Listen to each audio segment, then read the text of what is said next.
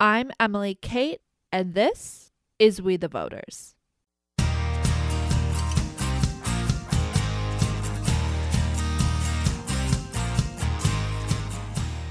Hi, and welcome to episode 12 of the We the Voters podcast. We the Voters is a podcast where I take hot topics in U.S. culture and break them down from opposite opinions.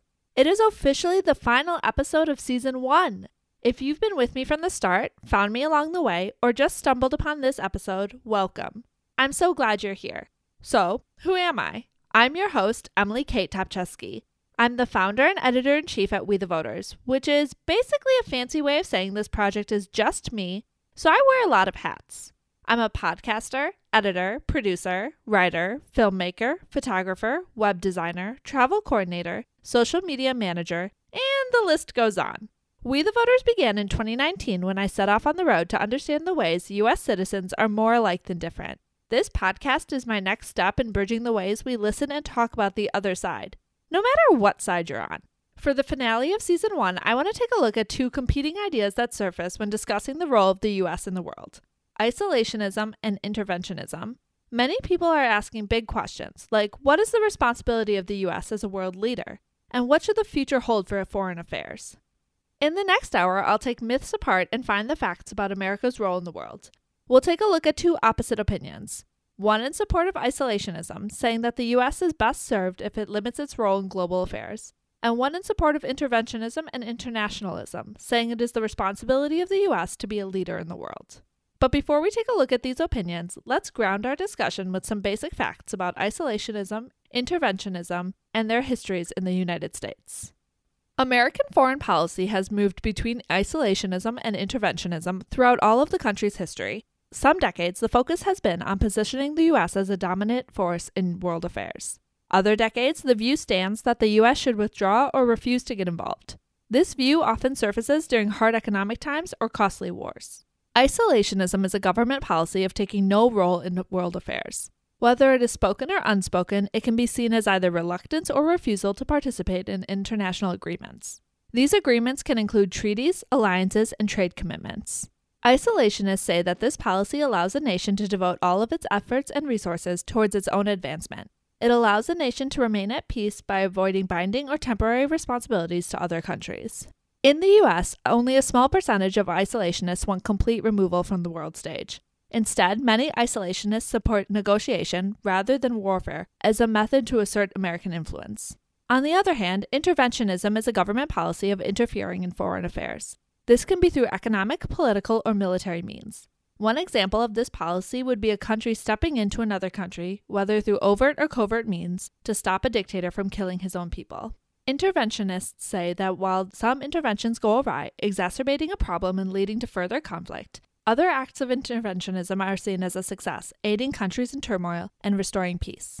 In the U.S., interventionism has largely been driven by economic opportunities in Central and South America, as well as around the world. Many supporters say that this foreign policy method shows American strength, protects the little guy, and demonstrates a leadership role in world affairs. Similarly, internationalism is another version of having an active role in global affairs. It refers to a government's active position in building and sustaining international order. This foreign policy often favors democratization, free trade, and global military activism. The pendulum in foreign policy has swung between isolationism and interventionism since the country's foundation in the late 18th century. In 1794, the U.S. negotiated a treaty with the British government. This treaty addressed foreign policy issues with the island across the sea, but was largely considered a failure. Escalating tensions led to the conflict in the War of 1812. In 1796, President George Washington gave his farewell address. He warned of the danger of political parties and the danger of meddling in foreign affairs. This stance was highly influential, resulting in an isolationist policy that ruled much of the 1800s. 2 years later, President Adams sent delegates to France to discuss the status of the French-U.S. alliance. When the Americans arrived, 3 Frenchmen demanded a bribe to speak with the diplomat, which the president refused. Following this action, the U.S. never got involved with the Napoleonic Wars.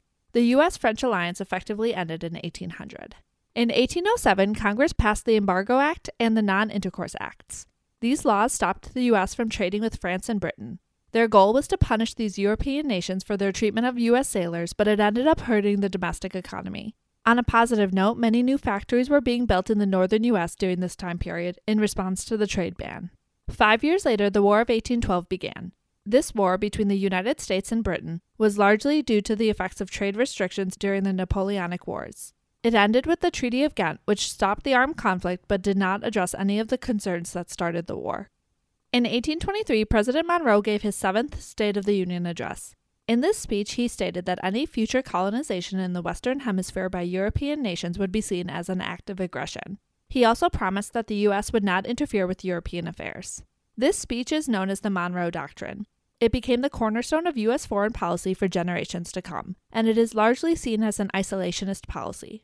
From 1880 to the start of the 20th century, immigration grew exponentially in the United States. These immigrants primarily came from Europe.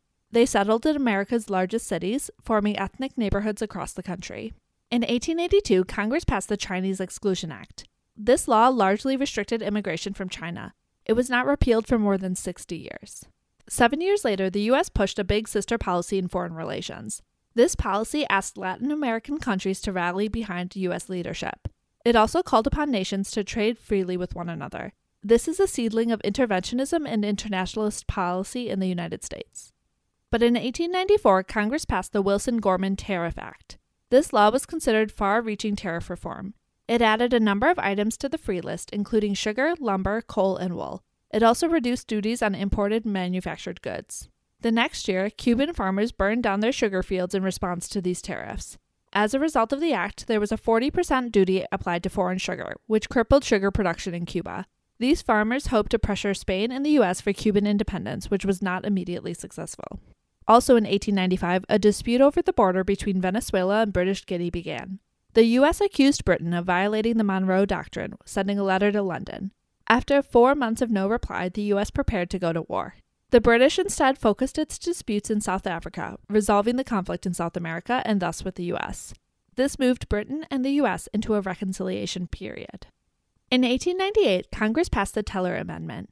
This was an agreement to withdraw from Cuba immediately after Spanish rule was overthrown. It reassured world nations that the U.S. was invading Cuba to uphold democratic ideals, not in the name of imperialism.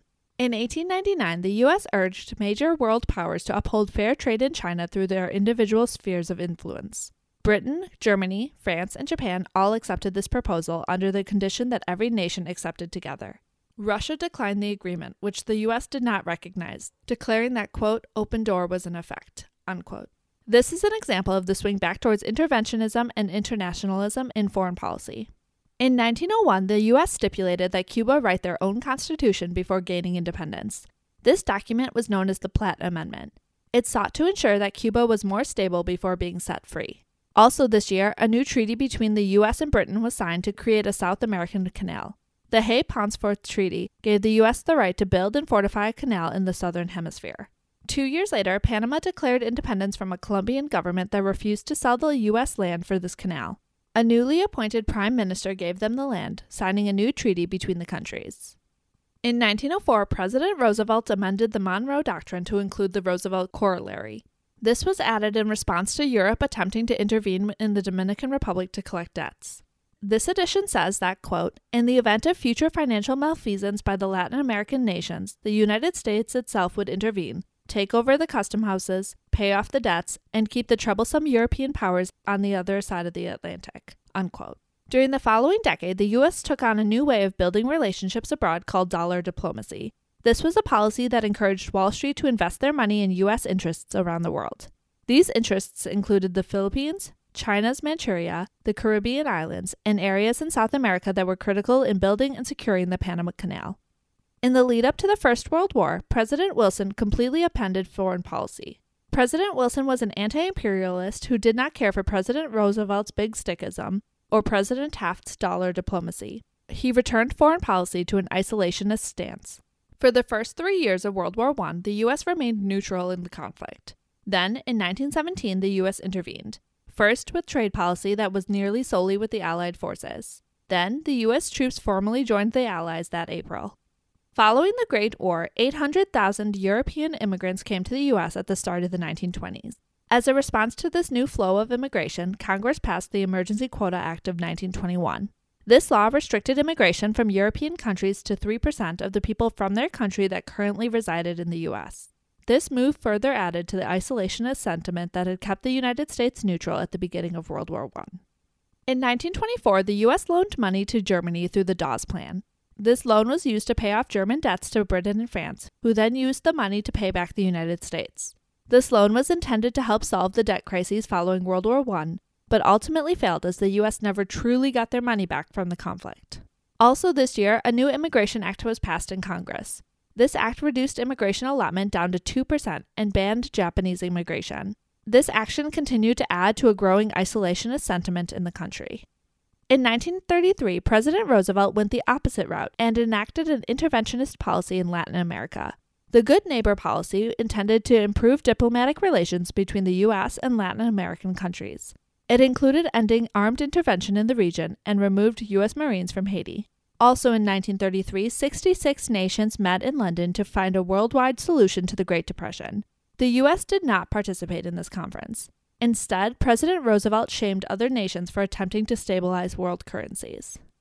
The U.S. remained neutral in the lead-up and beginning of World War II. This included the passage of the Neutrality Acts in 1936 and 1937. These laws banned U.S. citizens from traveling on hostile ships and selling arms to belligerents. In 1939, Congress passed a new act that allowed U.S. citizens to sell arms to belligerents on a cash-and-carry basis. This meant that buyers must be able to pay for arms in cash, hauling them away on their own ships. Also at this time, the U.S. agreed to lend arms, munition, and ships to Britain and Russia in their fight during World War II. There was a mutual understanding that these nations would return the materials after the conflict. In 1941, Japan attacked a U.S. fleet at Pearl Harbor in Hawaii. This prompted the U.S. to enter World War II, joining the Allied effort against the Axis powers. 4 years later, the war ended. This same year, the United Nations was founded. The UN sought to preserve peace and streamline international diplomacy. Then, in 1946, the U.S. shifted its focus to contain communism. This came following Winston Churchill's Iron Curtain speech. In the new U.S. policy, the foreign affairs goal was not to directly combat communism. Instead, the goal was to contain communism to areas where it was already present. In 1947, the U.S. established the Truman Doctrine. Through this doctrine, the country gave $400 million in relief to both Turkey and Greece, who were facing potential communist revolutions. This action demonstrated that the U.S. was willing to support anti-communist movements around the world.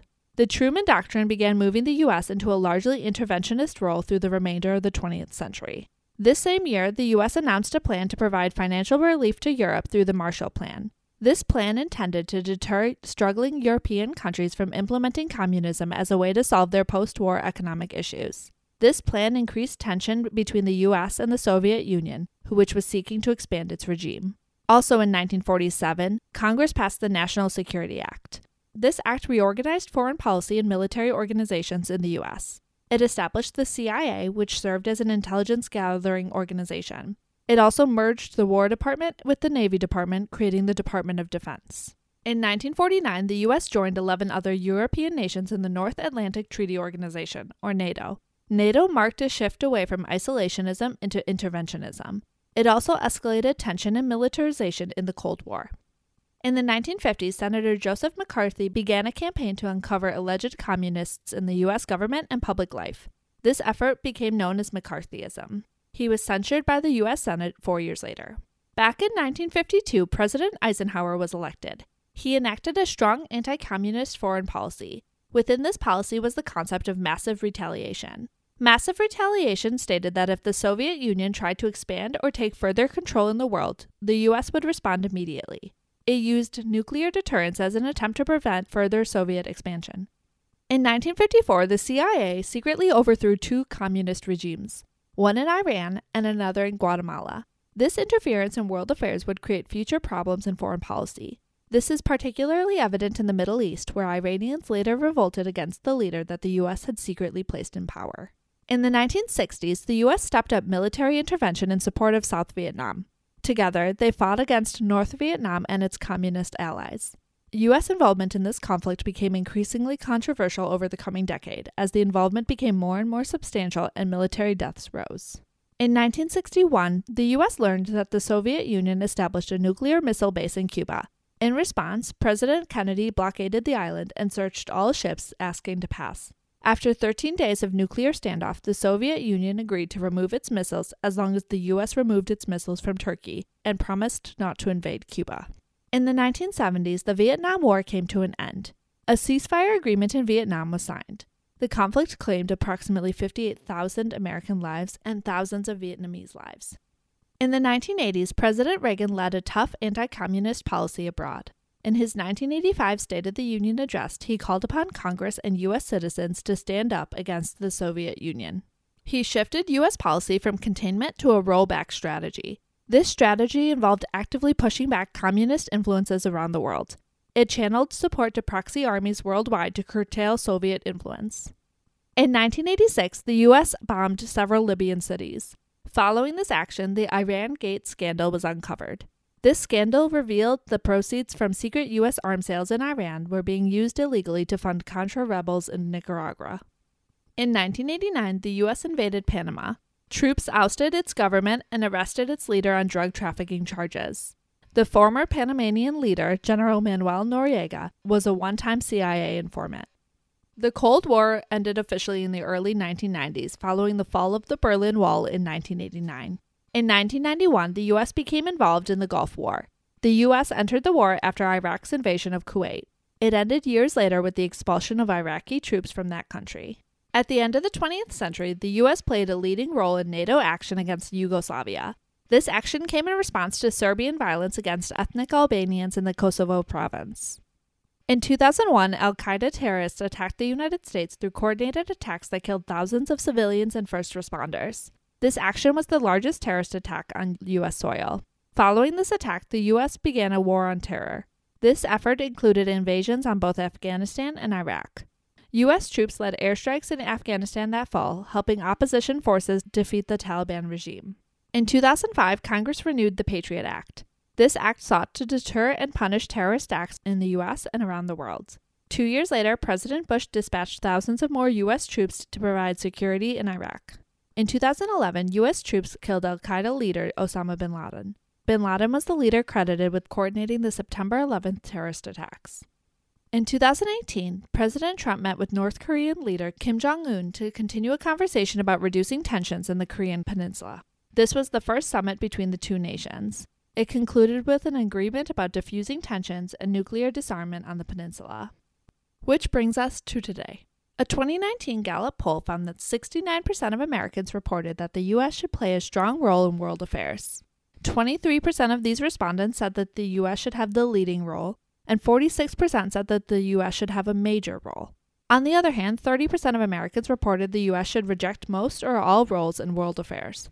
25% of these respondents said that the U.S. should have a minor role, and 5% said no role at all.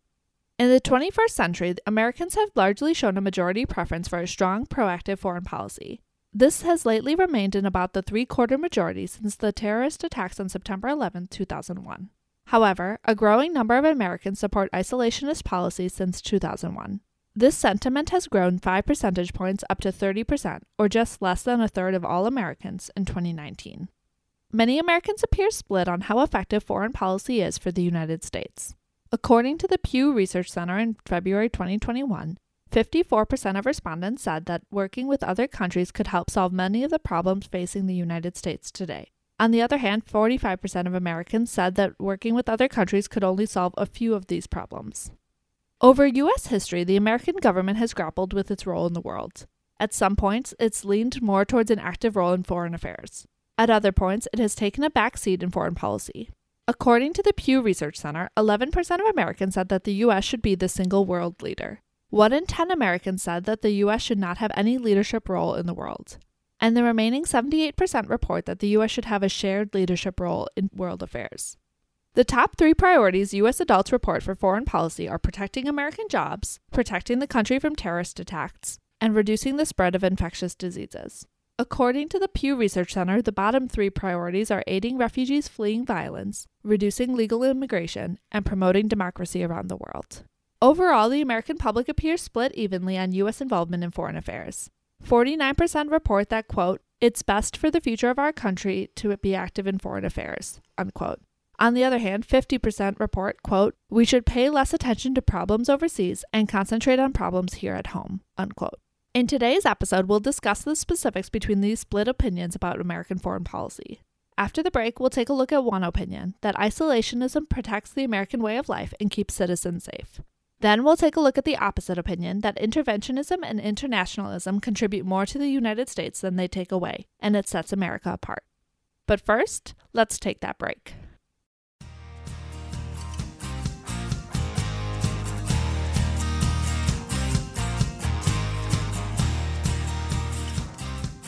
And we're back. In President Washington's farewell address, he gave the following warning. Quote, "The great rule of conduct for us in regard to foreign nations is in extending our commercial relations to have with them as little political connection as possible." Unquote. This isolationist groundwork set a cornerstone for American foreign policy for generations to come. The attitude of focusing inward, rather than as a world leader, was seen as many as an opportunity to build the country up and establish the American way of life. Over the following centuries, American foreign policy would shift regularly between an isolationist policy and a more interventionist one. Historically, supporters point to periods of isolationism as periods of great economic production and growth. They say that the time is now to embrace isolationism and its potential strategic advantages. Supporters of isolationism point to the following three reasons. 1. An isolationist foreign policy maintains peace, avoids conflict, and allows for coexistence. 2. An isolationist foreign policy promotes increased focus on domestic policy. And 3. An isolationist foreign policy reduces military spending and aids the economy. Let's take a look at these one by one. First, supporters say that an isolationist foreign policy maintains peace, avoids complicated alliances, and allows for coexistence. Isolationists say that supporting this policy doesn't necessarily mean pulling out of foreign affairs entirely. Only a small percentage of supporters agree with that statement. Instead, many isolationists support taking a lesser role in global affairs. They say that the U.S. involvement has swung too far into overreach, which has taken a toll on U.S. troops and the American people. Alan Grayson is a Florida congressman. He says, quote, "We are not the world's policeman, nor its judge and jury. Our own needs in America are great, and they come first." Unquote. Supporters of an isolationist foreign policy say that isolationism is often mischaracterized. Modern policy involves a vision of quiet strength and national autonomy. They say that going abroad is not only not necessary, it's counterproductive. Eric Nordlinger is a foreign policy expert. He wrote a book in 1995 entitled Isolationism Reconfigured, which was later reviewed by Doug Bandow, a policy expert at the Cato Institute. Eric wrote that isolationism was a clear choice because, quote, "The United States is strategically immune in being insulated, invulnerable, impermeable, and impervious, and thus has few security reasons to become engaged politically and militarily." Unquote. Isolationists say that this foreign policy is not weak or disengaged.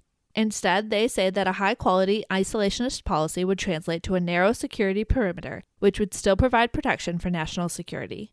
Quote, "In general, threats against this core interest are defended against. Activities outside of it are ignored. There are no allies and clients to be defended, no threats of extended deterrence, interventions, negotiated settlements, military and economic assistance programs, and only a few arms-control treaties." Unquote. There is currently debate in the isolationist community about what is considered a narrow security border. Some consider it the entire North American landmass. Others consider Latin America to be part of the security zone. But still, they agree that a narrow perimeter is key to this policy. Eric writes, quote, "America's security is maximized by a minimal activism around the narrow core." Unquote. Isolationists say that protecting security interests is best procured by not overstretching the military. Instead, isolationism focuses foreign policy on advocacy and example to maintain U.S. credibility. Quote, "A non-engaged America, relieved of the heavy demands of extended deterrence, would have had little reason to worry about its credibility once the security perimeter was defined in terms of our highest intrinsic values." Unquote. Charles Kupchan is a Georgetown University professor. He wrote an op-ed in The Atlantic saying that rediscovering isolationism's strategic advantages offers an opportunity to find the middle ground between being too active and too detached from world affairs. Quote, "Blanket condemnation of the strategic logic of isolationism not only distorts U.S. history, but also does Americans a grave disservice. The country cannot and should not return to the hemispheric isolation of the 19th century. But the nation desperately needs a frank and open conversation, guided by a full account of the lessons of history, about how to responsibly scale back its foreign entanglements." Unquote. Charles writes that the focus needs to shift from intervening in foreign nations and focus once again on building a strong country at home. But as with most things, it must come with balance. Quote, the public senses strategic overreach, just as it did after the nation's acquisition of overseas possessions in the Spanish-American War and its entry into World War I soon thereafter. Amid the extraordinary economic hardships spawned by the spread of COVID-19, Americans want investment in Arkansas, not in Afghanistan, paralleling the inward turn that occurred during the 30s. Unquote. Isolationists say it is time to return to the roots put forth by George Washington and the Monroe Doctrine. Through the 19th century, the United States continued to extend its reach across North America, purchasing and annexing territories. But its involvement in world affairs and overseas territories was largely muted. Supporters of isolationism say that shunning international alliances preserves the unique American experiment, the political and economic liberty needed to make the country what it is. By keeping the focus on the nation itself, it avoids conflict and corrupting outside forces. For example, President Washington had strong isolationist instincts. Relying on these instincts, he revoked a pact with France that had turned the tide in the Revolutionary War. Instead, when Britain and France went to war again in 1793, Washington refused to come to France's aid. He claimed U.S. neutrality. This dismissal of formal alliances would stand until World War II, when the U.S. joined the Allied forces. Supporters say that this involvement has brought more problems than benefits for the American people. Charles writes, quote, foreign ambition risked not only forcing the United States to play by the rules of realpolitik, but also imperiling domestic liberty by requiring standing armies and two powerful federal authorities. Washington warned in his farewell address that overgrown military establishments are particularly hostile to Republican liberty. Other founders feared that entanglement in great power politics would siphon funds from productive investment and lead to high taxation, both of which would weigh on the growth and prosperity and imperil the nation's commercial ascent. Unquote. Supporters say that isolationism maintains peace by ensuring the U.S. doesn't get involved in fights that don't involve them. By engaging in isolationist policy, it could potentially save American lives by reducing military and civilian reach around the world, both in constant presence and in the number of conflicts the U.S. pursues.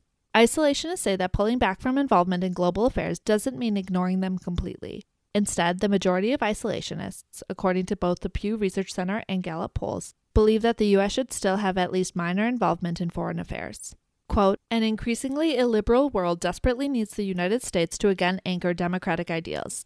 The progressive flow of history may end if America is no longer interested in or capable of tipping the scales in the right direction. The top priority, however, must be in getting the nation's political and economic house in order, rather than going abroad in search of monsters to destroy. The U.S. cannot serve as a model for the world unless its Republican institutions earn their keep. Unquote. Isolationists promote spreading democracy through example and advocacy, rather than conflict and overreach. They want to walk the line between leading and following, rather than acting as the world's police.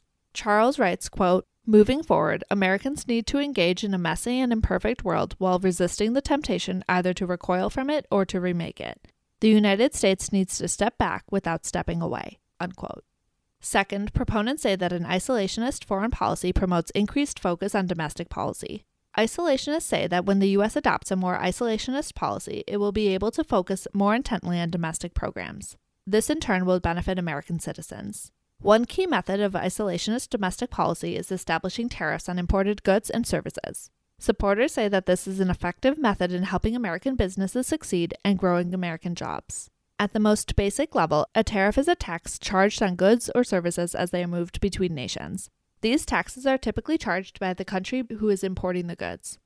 There are two different types, protective tariffs and revenue tariffs. Protective tariffs charge a higher tax on imported goods than a version of the same product made in the country. This is intended to help businesses sell domestically made goods at a more competitive price. On the other hand, revenue tariffs raise money on goods made internationally, allowing a country to invest in other resources.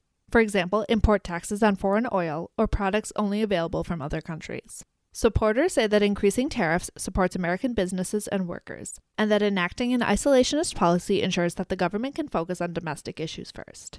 National Geographic reports, quote, tariffs mainly benefit the importing countries, as they are the ones setting the policy and receiving the money. The primary benefit is that tariffs produce revenue on goods and services brought into the country. Tariffs can also serve as an opening point for negotiations between two countries, unquote. Isolationists also point out that tariffs can support a country's political goals, and they can help a government regulate or stabilize domestic industry. Quote, a government can set taxes on domestic products that are in line with international tariffs to level the playing field. Tariffs can make a market predictable. A prime example of this is the agricultural trade, which is subject to quotas, import limitations, and tariffs." Unquote. Supporters say that the United States needs to be strong at home to be strong abroad. Tariffs can help small companies compete with larger businesses. When large businesses are faced with the choice of making goods abroad and paying high fees, or making products at home, it helps level the playing field for all businesses.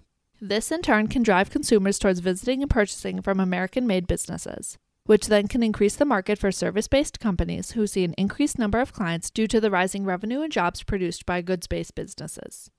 Richard Haass is the president of the Council on Foreign Relations, or CFR. While he is not considered a strict isolationist, his recent book, Foreign Policy Begins at Home, has some strong isolationist through lines. Richard says that these domestic challenges can no longer be ignored. Quote, "But what makes this situation particularly worrisome are a large number of internal developments, including a burgeoning deficit and debt, crumbling infrastructure, second-class schools, an outdated immigration system, and the prospect for a prolonged period of low economic growth. Many of the foundations of this country's power are eroding. The effect, however, is not limited to a deteriorating transportation system or jobs that go unfilled or overseas owing to a lack of qualified American workers." Unquote. Instead, Richard says that shortcomings in domestic policy erode America's ability to be a global leader. And like some other supporters, he points out that turmoil in domestic policies make it more difficult for businesses to compete in a global marketplace. They say it also makes it more difficult for the country to lead in production. When domestic policy dips, the ability to generate resources needed to lead as an example and a global powerhouse dips as well, which in turn makes it more difficult to promote U.S. interests abroad, both in business and political influence. Richard writes, quote, "As a result, the ability of the United States to act and lead in the world is diminishing. I would prefer not to test the notion that this country requires a full-fledged crisis, be it in the form of a run on the dollar or some catastrophe brought about by terrorists or nature, to get its government to do what it needs doing. In part because if it does, it will be that much more painful and expensive to address the shortcomings of America's economy, schools, immigration policy, infrastructure, and much more." Unquote. But despite the challenges ahead, many isolationists still feel that the U.S. has great strength and great potential. Instead, they say that the country is underperforming, and it is time to kick into full gear. Quote, "Many other countries are performing better than they did in the past, and in some areas are doing better than the United States. The combination of these trends bodes poorly for the ability of the United States to compete economically and to shape international events." Unquote. Third, supporters say that an isolationist foreign policy reduces military spending, allowing the government to reduce the budget or redistribute spending. Funds. Isolationists say that U.S. foreign policy is coming at the expense of liberty and prosperity within its borders. Richard writes that for the past 2 decades, American foreign policy has simply overreached, and much of this overreach is to the detriment of the American people. Quote, "There is an even stronger case that U.S. foreign policy should focus not so much on what other countries are within their borders and more on what they do outside their borders. This will be difficult at times, as situations will arise in which standing aside will appear to be immoral or strategically short-sighted, or both. That said, the United States needs to balance its desire to do good with its ability to do good, as well as with the need to do many other things on behalf of its citizens at home and its interests abroad." Unquote. Supporters say that it is necessary to revisit foreign policy strategies because the current interventionist and internationalist strategy is very expensive. National security, Richard writes, does not come cheap.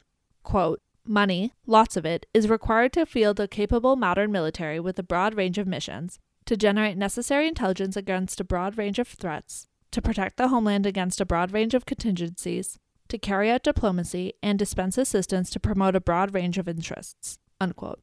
In 2019, the United States spent $732 billion on national defense. This is more than the next 10 countries combined. In this 1 year, the U.S. spent more than China, India, Russia, Saudi Arabia, France, Germany, the UK, Japan, South Korea, and Brazil all together. And this trend of high defense spending is not new. When looking at the dollars, the U.S. defense budget makes up about 15% of all federal spending, and about half of all discretionary spending. This total makes up about a third of the annual federal budget. Supporters say that investing in a more isolationist policy would save taxpayers thousands of dollars in military spending, and would aid the economy overall. After all, if the U.S. was not taking a leadership role in global affairs, foreign policy spending would reduce alongside the country's involvement. Elliot Nugent is a senior writer at the Union of Concerned Scientists. He says that reducing military spending could funnel funds other places. Quote, "Somehow the U.S. manages to spend more on its military than the next 10 countries combined, but it is the only member of the 36-nation Organization for Economic Cooperation and Development that does not provide universal health care coverage. The result represents an undeniable threat to public health." Unquote. Isolationists point out that reducing military spending would allow the U.S. to focus funds on other concerns and investments, like fighting environmental changes or investing in domestic policy. Experts point out that there are millions of dollars wasted in the federal budget, including failing programs and administrative costs. For example, some supporters say it is time to reduce the cost of the nuclear program. The U.S. spent 3 times as much money on nuclear weapons than China spent in 2019, and 4 times as much as Russia spent. And some proponents say that that spending is far too high. Elliott writes, quote, "There's no legitimate security justification for maintaining the outsized U.S. arsenal. A single U.S. nuclear-armed submarine, for instance, is capable of carrying warheads that are collectively nearly 10 times more powerful than all the bombs dropped during World War II, including the 2 atomic bombs. One full salvo from a single sub could wipe out 24 cities, and the Navy has a fleet of 12 at sea." Unquote. Proponents say that military spending and the outsized federal spending period has caused more problems for the American people and the economy than it has helped. Andrew Bakovich is a Boston University professor. He says, quote, "To contrast 2014 with 2002, yes, there is a reluctance on the part of the American people to endorse any large-scale use of force, because a large-scale use of force in the previous decade didn't produce the results that were promised." Unquote. Isolationists say long, expensive military involvement in recent decades demonstrates how the time has come for prudence in foreign affairs rather than intervention. Stephen Waltz is a Harvard University professor. He wrote a foreign policy op-ed about the future of U.S. involvement in global affairs. Stephen says that the American people have grown frustrated with overreaching interventionist policy. Quote, "Instead of making the United States more secure and prosperous while defending core U.S. values, the misguided attempt to remake the world in the United States image sparked needless rivalries with some states, made the terrorism problem worse, led to costly quagmires in failed states, and failed to deliver prosperity beyond the richest 1%. Unquote. Stephen says that the current interventionist policy is not working, and in fact it is even undermining democratic values within the U.S. Global freedom has declined overall in the past 15 years, and the Economist Intelligence Unit recently downgraded the U.S. from a full to a flawed democracy. Quote, "According to Offshore Balancing, the best way to promote liberal values is by setting a good example and using the United States' power, wealth, and good fortune to create an equitable and prosperous society that others would admire and seek to emulate in their own fashion. Restrainers do not jettison values. We believe a different strategy would promote them more effectively." Unquote. Isolationists say that by reducing spending and overreach, the U.S. will be able to focus on long-term investment for the nation's future. Stephen writes, quote, "The United States is able to spend more on defense than the next 8 countries combined, but that hardly means that doing so is wise. Resources are always finite, even taking into account Washington's unparalleled ability to run massive deficits. And every dollar spent on an overweening foreign policy is a dollar that could be spent on infrastructure and education on which the country's future prosperity and power depend." Unquote. To recap, proponents of an isolationist foreign policy say that these policies maintain peace and avoid complicated alliances. They say it is not the role of the U.S. to act as the world's police. Additionally, supporters say that an isolationist foreign policy shifts the focus to domestic issues. It supports the country as it solves problems within its own nation, rather than focusing on problems abroad. Finally, supporters say that isolationism reduces military spending, redistributing funds and boosting productivity. After the break, we'll take a look at the opposite opinion, that interventionism and internationalism contribute more to the United States than they take away, and that they set America apart. But first, let's take that break.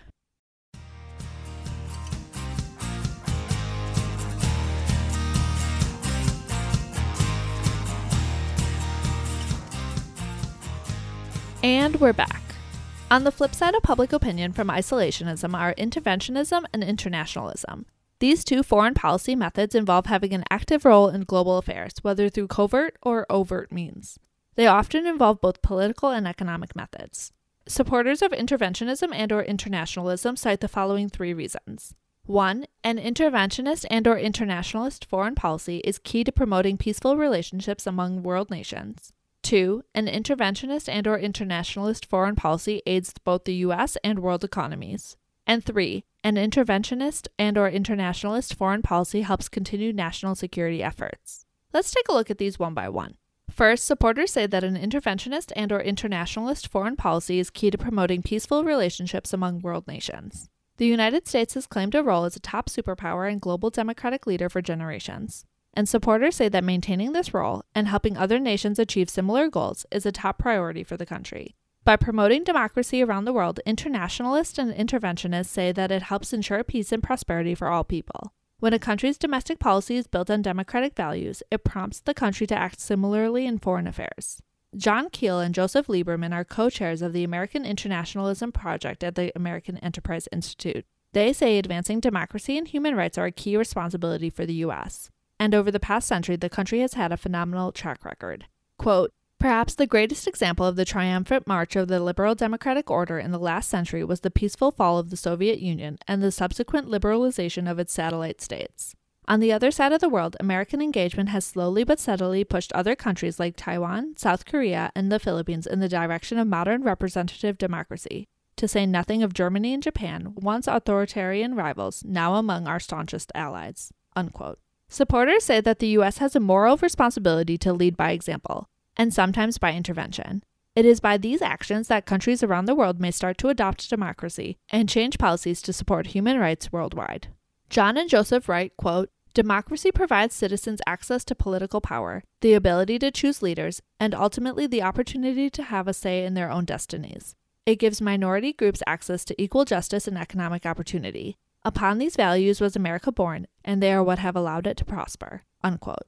Internationalists and interventionists say that taking an active role in global affairs benefits the U.S. both short-term and in the long run.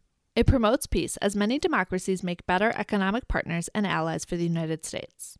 Quote, supporting human rights and democratic ideals isn't just about altruism. Democracies will not go to war with the United States, nor will they support terrorism against it, nor will they produce refugees to flee to it. Unquote. Proponents say that the U.S. is an indispensable nation, and that there are few alternatives to American leadership on the world stage. Some say that due to America's size, scope, and power, they are uniquely situated to provide safety, prosperity, and security for people around the world. Internationalists and interventionists say that intervening in world affairs to promote democratic values will benefit foreign nations and the United States. They say that democracy establishes liberty, supports strong economies, and prevents famines and other hardships. Sean Lynn Jones is an associate in the International Security Program at Harvard University. In 1998, he wrote a paper exploring the pros and cons of interventionist foreign policy. In this piece, he says that Americans have a moral responsibility to improve the lives of fellow humans because humanity does not stop at the U.S. border. He wrote, quote, the emergence of the so-called CNN effect, the tendency for Americans to be aroused to action by television images of suffering people overseas, is further evidence that cosmopolitan ethical sentiments exist. If Americans care about improving the lives of citizens of other countries, then the case for promoting democracy grows stronger to the extent that promoting democracy is an effective means to achieve this end. Unquote. Researchers have found that spreading democracy can be essential to supporting peace around the world. It can, in short, be a life-saving transition for people around the world, and internationalists and interventionists say it is America's responsibility to share its expertise and example. Sean wrote, quote, totalitarian and authoritarian regimes have been responsible for the overwhelming majority of genocides and mass murders of civilians in the 20th century. The states that have killed millions of their citizens have all been authoritarian or totalitarian. The Soviet Union, the People's Republic of China, Nazi Germany, Nationalist China, Imperial Japan, and Cambodia under the Khmer Rouge. Unquote. On the other hand, he says that the research shows democracies virtually never conduct mass killings of their own citizens. Additionally, proponents say that spreading democracy is essential because the U.S. cannot insulate itself from the world. Changes in communication, trade, technology, and the environment have created a more interdependent world, and supporters say this interconnectedness illustrates how promoting and preserving democracy serves U.S. interests. Quote, these trends give the United States a greater stake in the fate of other societies, because widespread misery abroad may create political turmoil, economic instability, refugee flows, and environmental damage that will affect Americans. Unquote. Mark Lagan is a political scientist at Georgetown University. He wrote an expert brief for the CFR about internationalism in 2011. In this brief, he shared that promoting democracy has the potential to establish stability and security around the world. Quote, established democracies never go to war with one another. Foreign policy realists advocate working with other governments on the basis of interests, irrespective of character, and suggest that this approach best preserves stability in the world. However, durable stability flows from a domestic politics built on consensus and peaceful competition. which more often than not promotes similar international conduct for governments," unquote. Supporters say that establishing democracies in foreign nations promotes human rights around the world. This pluralism has the potential to lift up underrepresented groups around the world, like religious minorities and refugees. Mark writes that promoting democracy has the potential to stop violent extremism and terrorist acts, which ultimately will make the U.S. and the world a safer place. Second, proponents say that an interventionist and/or internationalist foreign policy aids both the U.S. and world economies. According to the U.S. Chamber of Commerce, more than 40 million jobs depend on trade, and international trade is essential to success across the national economy. The world today is more interconnected than ever before, from travel to business to, yes, the economy and trade. Supporters say that maintaining prosperity goes hand in hand with maintaining security and peace. As President Kennedy once said, quote, "Closer economic ties among all free nations are essential to prosperity and peace," unquote. Internationalists and interventionists point out that strong global leadership has helped make the U.S. a key part of the international economy. John and Joseph wrote in their American Internationalism Project synopsis, quote, "America led the effort to establish key economic agreements and institutions like the International Monetary Fund and the organizations that would evolve into the World Bank and the World Trade Organization. In doing so, we helped create a global economic order that has enabled millions, in the U.S. and abroad, to climb the ladder of opportunity," unquote. While there are many challenges that come with an interconnected economy, including increased competition, the potential for exploitation, and more, supporters say the benefits far outweigh the risks. Quote, "It is true that in the short term, economic restructuring can have a negative impact on many individual Americans, and we should favor policies that improve access to training and education to help individuals adapt to the changing economy. The short-term costs imposed by free trade, however, should not make Americans lose faith in the liberal economic order we helped create. Free trade in the long run benefits all," unquote. And overall, the challenges call for more engagement in the world economy, not less. Proponents say it is a key way to ensure the world economy represents American interests as much as the interests of other foreign nations. Free trade is a bedrock of many internationalist foreign policies. Free trade allows goods and services to be bought and sold across borders without or with limited tariffs, quotas, or limits.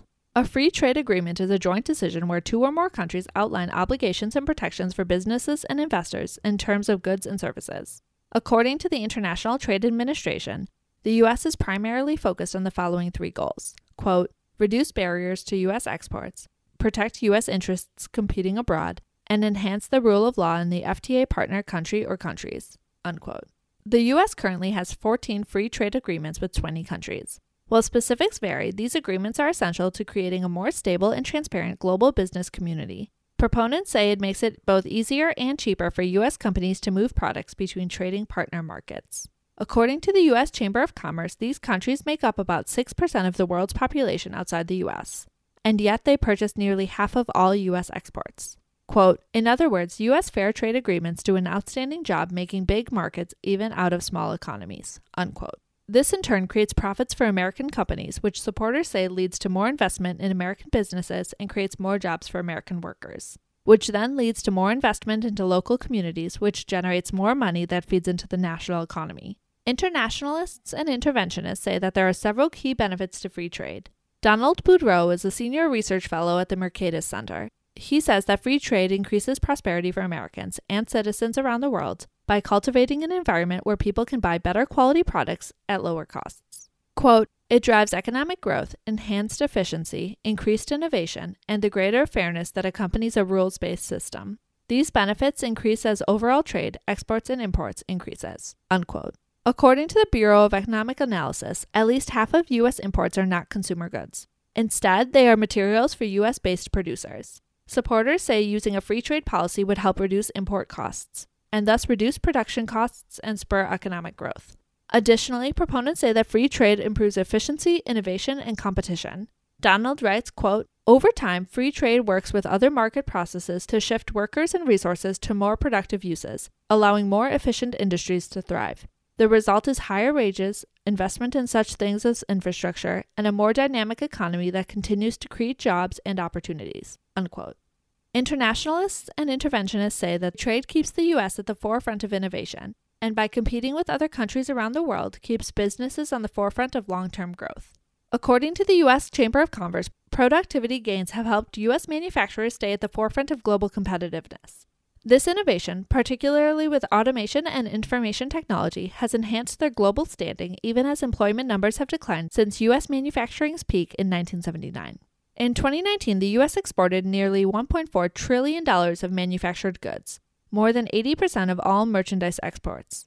And in terms of services, exports are on the rise. They reached $850 billion that year. Nearly 60% of all U.S. goods imports are raw materials and other intermediate goods. By reducing or eliminating tariffs, proponents say it lowers the cost for manufacturers and other businesses nationwide, which in turn helps them maintain a competitive advantage.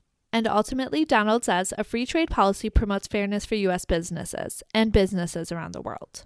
Quote, when everyone follows the same rules-based system, there is less opportunity for cronyism or the ability of participating nations to skew trade advantages towards favored parties. In the absence of such a system, bigger and better connected industries can more easily acquire unfair advantages, such as tax and regulatory loopholes, which shield them from competition. Unquote.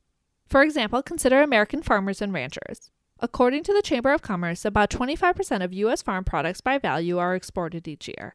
And for many crops like wheat or almonds, more than half are sold abroad. Free trade supports farmers as they grow and sell goods. With high productivity levels in U.S. farming, supporters say it would not be possible for Americans to consume the bounty alone. But the benefits of free trade agreements extend past financial incentives.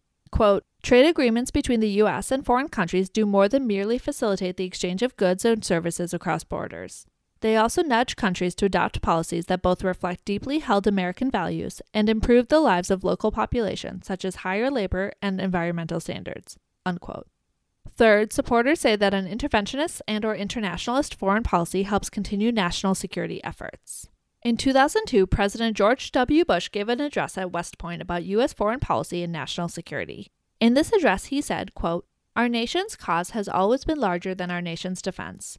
We fight, as we always fight, for a just peace, a peace that favors liberty. We will defend the peace against the threats from terrorists and tyrants. We will preserve the peace by building good relations among the great powers, and we will extend the peace by encouraging free and open societies on every continent. Unquote. Proponents of an internationalist and/or interventionist policy say that being a global leader keeps the U.S. safe by balancing power and freedom. In 2009, the State Department released the following statement, quote, the U.S. national security strategy will be based on a distinctly American internationalism that reflects the union of our values and our national interests. The aim of this strategy is to help make the world not just safer, but better. Our goals on the path to progress are clear: political and economic freedom, peaceful relations with other states, and respect for human dignity. Unquote. John and Joseph wrote in their synopsis of the American Internationalism Project that U.S. involvement in foreign affairs deters aggression. Alternately, when it fails to deter conflict, it keeps the conflict from reaching U.S. shores. Quote, a strong and well-resourced military is the minimal prerequisite for American leadership. To those new realms of security through which our rivals are attempting to subvert the status quo, cyberspace, outer space, and ideas. Failing to maintain our strength across these domains will risk ceding influence to others who share neither America's values nor its benevolent stance towards the rest of the world. Unquote. Supporters say that maintaining a strong national security effort is essential to both foreign policy and global security. By staying active and engaged, it helps maintain peace and prosperity for both the U.S. citizens and people around the world. But they say military is not the only method to ensure security. A strong interventionist and/or internationalist policy also includes other methods, such as diplomacy, economic assistance, and public-private partnerships. Skylar Forster and Ray Raymond are political scientists who wrote an op-ed in the National Interest in 2016. In this piece, they wrote that the U.S. has great power, and with that great power comes great responsibility. Quote, in recent decades, we have only become more intertwined with an increasingly globalized world.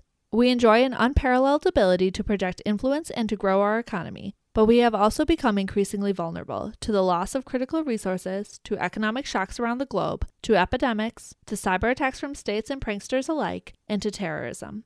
Hence, our own lives and livelihoods depend on our ability to anticipate, shape, promote, and defend against forces that can affect us over time and in material or virtual space. Unquote. Interventionists and internationalists say that maintaining a strong leadership role is essential to national security. Skylar and Ray wrote, quote, in a globalized world, we have enormous influence, but our ability to coerce has been substantially diminished. Our greater success comes from our ability to persuade, to identify shared interests even in, and sometimes especially in, an antagonistic relationship. Ultimately, leadership is most effective when the leader enjoys the respect of those who are being led, and when those being led believe they have a stake in the system." Unquote. Additionally, national security in an increasingly globalized world is relying more and more on intelligence. Supporters say that it is necessary to invest in this technology so the U.S. can anticipate, meet, and shut down issues when they arise. Quote, "To avoid blind spots, two key elements of communication need to exist within the policy process. First, the intelligence community must be able to produce good intelligence. Second, those in key policy positions need to be intellectually prepared to listen and assess what the intelligence community says." Unquote. Interventionists and internationalists say to invest in intelligence, it is necessary to build relationships between the intelligence community and policymakers. This includes corroborating claims, releasing intelligence from political ties, and encouraging open-mindedness when listening to and deciding upon intelligence operations. Proponents say that cybersecurity attacks are a looming threat for U.S. national security. By investing in infrastructure to deal with these threats and building relationships with other nations to eliminate potential risks, the U.S. can strengthen its government and economy. Cyber diplomacy is becoming increasingly essential to secure national interests on the Internet. Supporters say these efforts are necessary to prevent cyber attacks, maintain diplomacy and dialogue between nations, and ensure open communication even in crisis times. Andrew Barenha is a lecturer at the University of Bath. Thomas Renard is a senior research fellow at the Egmont Institute. In 2020, they co-wrote an op-ed for the CFR saying that establishing boundaries in cyberspace is necessary for a more secure future, and it cannot be overlooked as an essential part of national security. Quote, "In the last decade, dozens of foreign ministries have been creating offices exclusively dedicated to cyberspace and appointing cyber diplomats in order to respond to the growing politicization of cyberspace and broader techno-geopolitical dynamics. This move has concentrated more international cyber policy activities in foreign affairs ministries, elevating the issue in government hierarchies and increasing the level of international activity of each state in cyberspace." Unquote. Supporters say that national security is evolving, and that staying on the forefront of digital international relationships may make a huge difference in ensuring the safety and prosperity of U.S. citizens.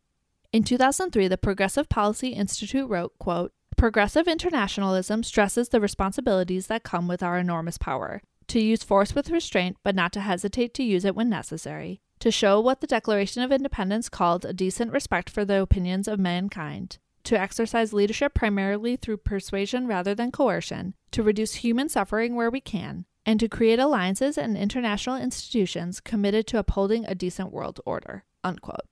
To recap, supporters of an interventionist and/or internationalist foreign policy say it is key to promoting peaceful relationships among world nations. They say that as a global superpower, it is the responsibility of the U.S. to lead by example and diplomacy to spread democracy and support human rights around the world. Additionally, proponents say that an interventionist and/or internationalist policy supports both U.S. and world economies. They say that free trade makes businesses more competitive and prosperous. Finally, supporters say that these policies support national security efforts, including moving them forward for 21st century security concerns. On the other hand, proponents of an isolationist foreign policy say that these policies maintain peace and avoid complicated alliances. They say it is not the role of the U.S. to act as the world's police. Additionally, supporters say that an isolationist foreign policy shifts the focus to domestic issues. It supports the country as it solves problems within its own nation, rather than focusing on problems abroad. Finally, supporters say that isolationism reduces military spending, redistributing funds and boosting productivity. But what do you think? Does free trade benefit or harm the U.S. economy? Should the U.S. invest in isolationist policies, retracting from its role as the world's police? Or is it the responsibility of the U.S. to lead by example, spreading democracy and supporting human rights around the world? Should the U.S. be a leader or a follower in foreign affairs? Let me know your thoughts on these questions or anything I talked about in this week's episode by shooting me a text or leaving me a voicemail. You can reach We the Voters at 773-658-9492. You can also email me at wethevotersproject@gmail.com. A quick heads up, your stories and reaction may be used in an upcoming season or another part of the We the Voters site. And let's stay in touch online.